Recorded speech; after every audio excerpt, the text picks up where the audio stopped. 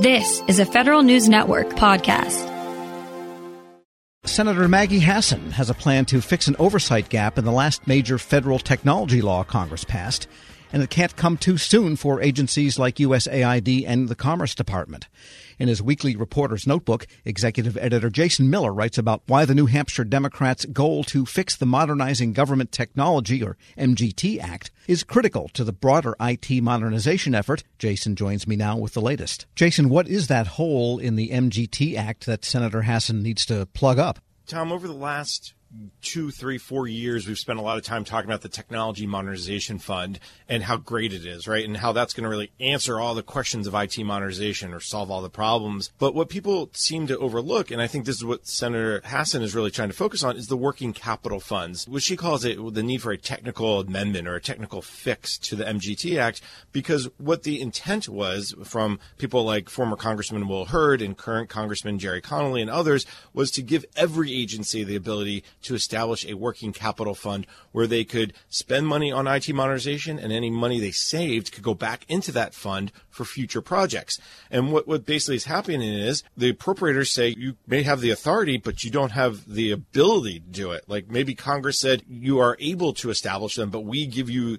the approval to establish them, and the appropriators just haven't given the approval. And a perfect case is the U.S. Agency for International Development. Jay Mahan, the CIO, told members of the House Oversight and Reform Subcommittee on Government Operations just 2 weeks ago that he's asked for the Working Capital Fund Authority in 2019, in 2020, and again in 2021. And each time, as the Congress finalized the budget, the appropriators said no to the request. And this is despite USAID having approval from the Trump administration, from the Office of Management and Budget. They went through the entire process, and everyone said yes, yes, yes, until it got to Congress, who said no. And there's no clear reason why. And USAID is not alone. Education and Commerce departments also have failed what I call the appropriators gauntlet. And only the Small Business Administration has received that authority to set up a working capital fund.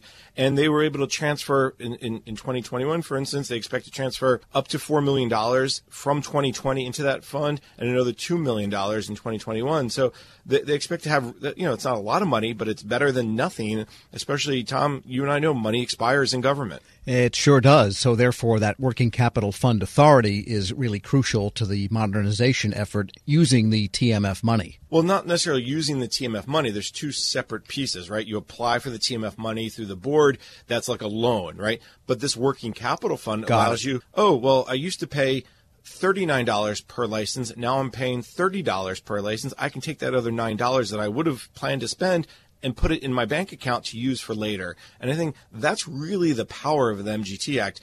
We all love the TMF because it's sexy and it's big, and now it has $1 billion. But sure. Tom, as we know, the technical debt in government is over $3, $4, $5 billion. We're speaking with Federal News Network's Jason Miller. And beyond that working capital fund issue, the GAO, Congress, says there are some other shortcomings that OMB needs to get a fix on. What are some of those? Agencies are lacking an IT modernization plan. Now, it sounds weird because everyone has an IT modernization strategy, but not necessarily a plan for how to move from legacy systems to modernized systems. And GAO's Kevin Walsh, the director of IT and cybersecurity, said this was actually very disheartening when GAO looked back in 2019 at 10 agencies, and 3 didn't have any long-term IT modernization plans, 5 had some aspects of a plan, and only 2 had a firm idea of what needs to be done.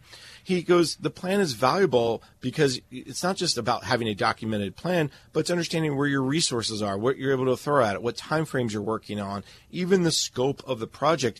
Walsh calls this a fundamental step to getting off of legacy systems. Now, Tom, if you remember back in 2016, OMB actually put out a draft memo that would have required these IT modernization plans, and Walsh points out that the guidance was never finalized. And that got me thinking, because I remember writing that story back in 2016. So I reached out to Tony Scott, the former federal CIO, who authored that draft memo. I asked him a little bit more about what was going on, and he told me by email the goal was to institutionalize a set of practices that would, at budget formulation election time, identify for agency leadership and for appropriators, key here, the top priority systems to upgrade and replace. He was looking to really force a deliberate decision-making at budget time that would either A, accept the risk of the legacy systems, or B, put money in a budget to do something about it. And these were, some of the top-tier systems to reviewed against things like cybersecurity and privacy risk, whether it was meeting the mission well, whether there were things they could do that would improve how they met their mission, and whether the system was not going to be supported by the provider anymore, old, Windows,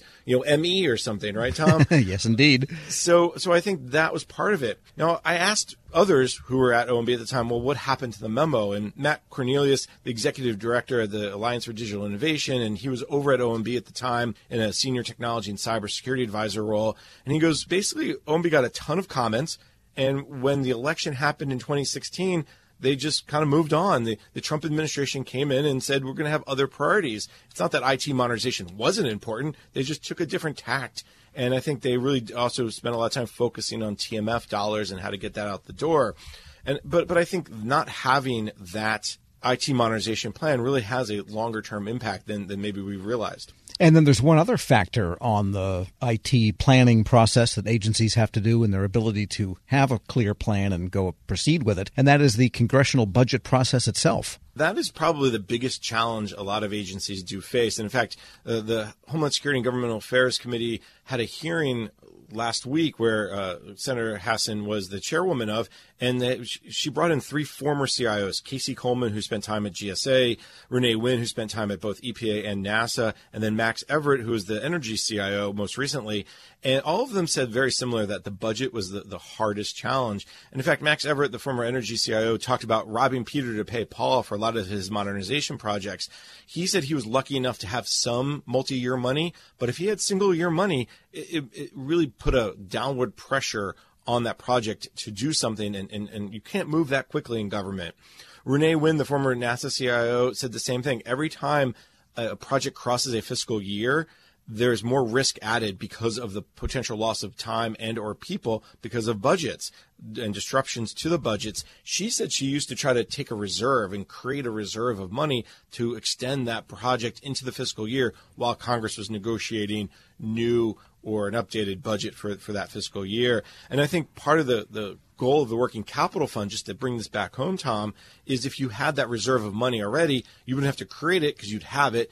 And you could also then make decisions based on, well, this project is at a critical point. We need to add money to it so it will kind of move forward more quickly, or we're adding more risk, as Renee Wynn said. If you don't have that working capital fund authority, it's much more difficult to do. Well, let's hope Congress has some time on this busy agenda to take care of those technical fixes. Federal News Network's Jason Miller, thanks so much. Always a pleasure, Tom. Check out his reporter's notebook at federalnewsnetwork.com. Welcome to the Lessons in Leadership podcast. I'm your host, Shane Canfield, CEO of WEPA. I'm thrilled today to be joined by Rick Wade, Senior Vice President of Strategic Alliances and Outreach at the U.S. Chamber of Commerce. Previously, Rick was a Senior Advisor and Deputy Chief of Staff to Secretary of Commerce Gary Locke. He worked closely with the Obama administration, and he also worked with Commerce's Economic Development Administration to foster regional economic development in distressed areas, and with the Minority Business Development Agency to create jobs through the growth of minority-owned businesses. He received a BS from the University of South Carolina and an MPA from Harvard University. Rick, welcome, and thanks so much for joining me. And thank you so much for having me. Look forward to the conversation. Rick, in today's environment, leaders have had to adapt and find new ways to lead with transparency and empathy.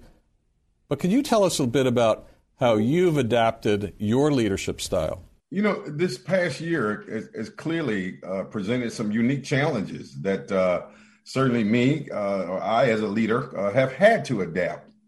You think about a pandemic, for example, that has placed us in probably one of the most challenging circumstances, is sort of lead in a virtual world now. I've not been in my office for nearly a year.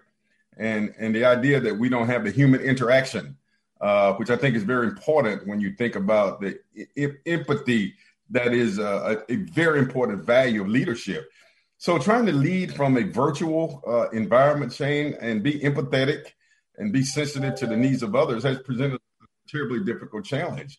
One of the other defining moments, I think, in our time that has dictated a change in leadership, if you will, was the murder of George Floyd. I think it created a whole different consciousness in America, and certainly within me, about the importance of being empathetic in the way I lead, to be inclusive, to lead in a way in which you're very sensitive to the impact of your decisions on others across our community. So it certainly has been a challenging year to adapt, but I'm happy to say that I'm still here and we're moving forward. Perfect. Throughout your career, what have been some pivotal moments or lessons learned that have shaped the leader that you are today? You know, there have been so many moments, Shane. I grew up in rural South Carolina, quite honestly, at a time when I saw what legal segregation was. I wasn't able to go to an integrated school until middle school, being bused across town. And I remember, as strangely as it may sound, in 1979, I wanted to run for vice president of my student body at Lancaster High School, a little rural school. And I had to run on the ballot as vice president black, literally.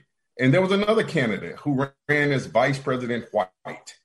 And the irony of that story is that the following year, I ran for president and I won overwhelmingly. That was a lesson for me in leadership.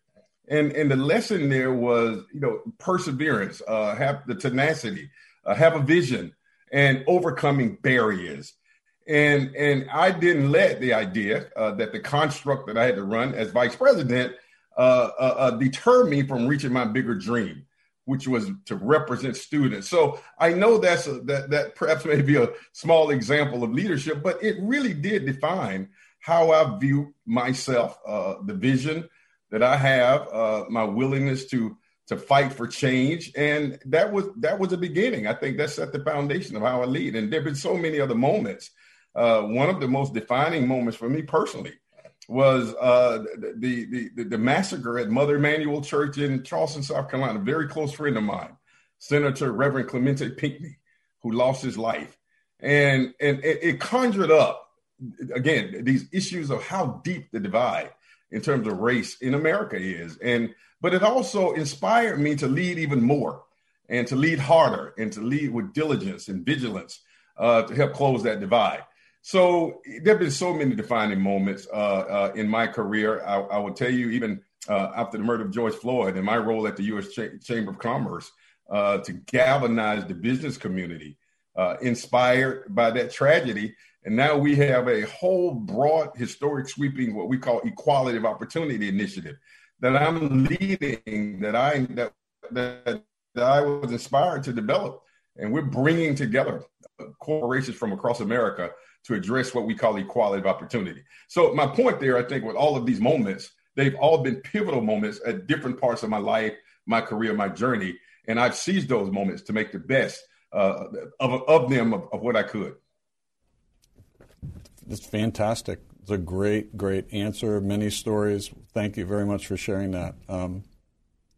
Who is the most impactful leader in your life, and what quality did you admire about them? I can't say that I had just one, but I would tell you the one person whose historical leadership has inspired me the most, and that is the leadership of Dr. Martin Luther King Jr.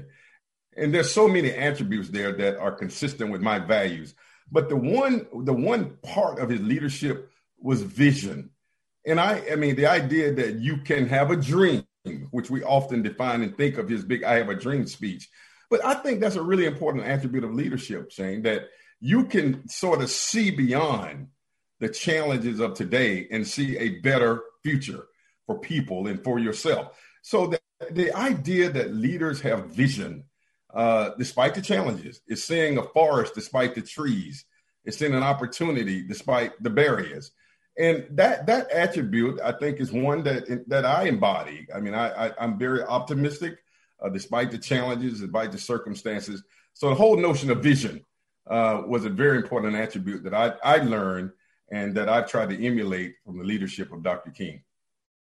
Wow, fantastic. And as someone who's got an extensive background in federal service and out of federal service, what advice would you give to feds looking to develop leadership skills? And you can talk about mid-career, senior career, early career. What comes to mind there? Yeah, listen, I mean, you're aware that I had the fortunate opportunity. We didn't have a Secretary of Commerce when President Obama, of course, I served as one of his senior advisors, was inaugurated. And the president asked me to go to the Department of Commerce to hold the fort down. And that was one of the most exciting experiences in my entire career, not just for the title and the wonderful experiences, but I understood the value of federal employees. And folks forget sometimes, Shane, that we political appointees, we come and go. But the folks who are grinding every day, who are at their desk no matter rain, sleet, or snow, who bring innovations, but yet don't get the credit for it because the political appointees get all the credit. I think I learned something about the humility of being a leader. And I built so many friends who were federal employees, not just at the manager level, but the frontline workers, the administrative assistants. And I was very deliberate. I mean, one of the things that I was most proud of, strangely enough, I was that guy, even though I was senior advisor to the Secretary of Commerce, and my office was on the floor, at the top floor. We call it the blue carpet, Shane. But I made a deliberate point to go eat in the cafeteria every day, as many days as I could, just to sit down and talk with employees. And I grew from that. And there were so many times where I took their ideas back to the blue carpet and said, and I told the Secretary Locke, you got to go down and sit down and talk with regular, common, everyday folks. They're in the cafeteria, not in the dining room on the blue carpet. And so he started doing that. So the point is, I think for me, the advice that I would give is to continue to do the hard work. I do think that we should do a better job in government in providing the kind of admiration for those workers as we do the high level appointees. And that may be something that I'm looking to work on myself to help continue to advocate for our federal employees. Those are hard workers. That's where the work gets done. And so I think that's a lesson for me. If there was some advice and counsel I could give, is to continue to do your work, but we have to do our work as leaders of these agencies to create ladders of success and reward and admiration for the hard work that they do. Rick, thank you very much. You've inspired me. These are tremendous insights and stories. I love every single one of them. You've got a fascinating journey in leadership yourself. And thank you very much for sharing that with us today. Well, thank you for the opportunity. Thank you. I'm Shane Canfield, CEO of WEPA. Thank you for listening to today's Lessons in Leadership podcast. And until we see you next time, take good care. Grab a 30-day free trial of Live by Live Plus, and you'll get unlimited skips, commercial-free music, and all of the podcasts and live streaming events you can handle. Visit livexlive.com/podcast1 to learn more and start your free trial.